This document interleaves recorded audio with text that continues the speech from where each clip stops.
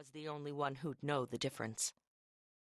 Exuding her usual energy and self-assurance, Sloane unbuttoned her blazer and tossed it over the back of her chair. She wasn't surprised by the skepticism she saw on some of the faces in the audience. Their reaction was nothing new, and it was something she'd used to her advantage more times than not. Despite her impressive resume, she was a fine-boned woman with a delicate frame and the fresh-scrubbed features of a college student.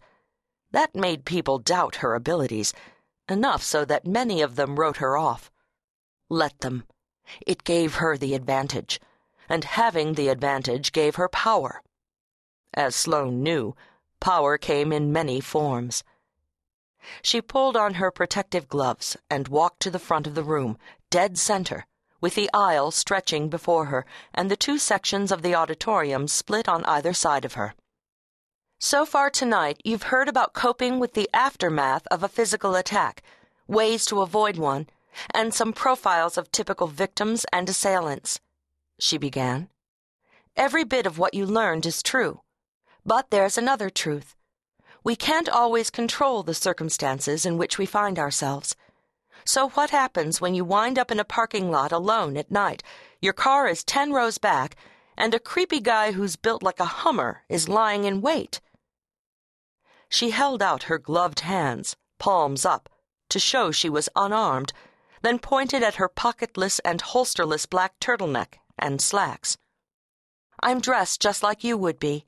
No weapon, no handy object to act as one, and no purse, although if I had one, I wouldn't have time to grab for my cell phone or, even better, for a can of pepper spray. That's why I learned Krav Maga.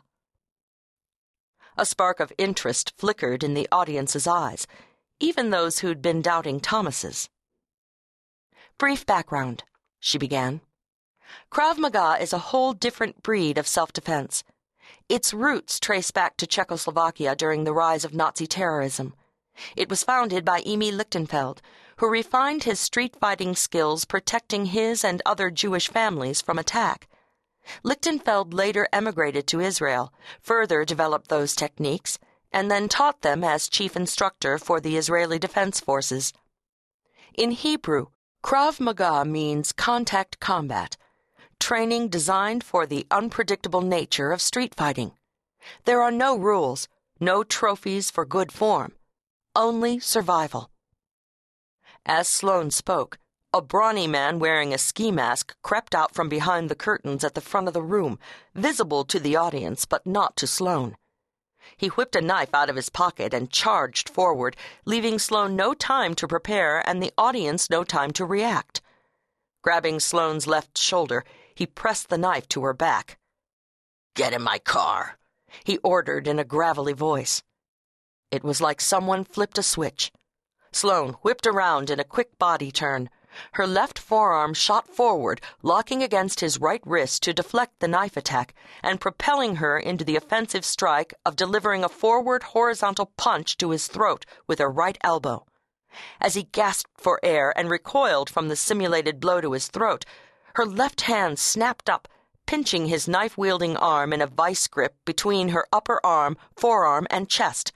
The nut-cracking pressure caused the knife to fall from his hand. Threat obliterated. Sloane then trapped her assailant's head with her right forearm, grabbed his shoulder with her left hand, and yanked his upper torso down, jerking her knee upward in a lightning strike to his groin. She stifled a smile as she felt him inadvertently tense and arch away from her, even as he responded on cue, doubling up and crying out as if he'd been castrated. She finished him off with a downward elbow strike to the back of his neck, then pushed him away as he collapsed on the floor, writhing in mock agony. It was all over in 10 seconds. "I'm crushed by your lack of faith," Sloane murmured as she helped him up, applause filling the auditorium. "I barely tapped your windpipe. Did you really think I'd kick your balls through your nose?" "Never crossed my mind." His reply was drowned out by the applause. "I know you're a pro. Pure reflex on my part." "I'll try not to take it personally." Sobering, Sloane turned to address the room.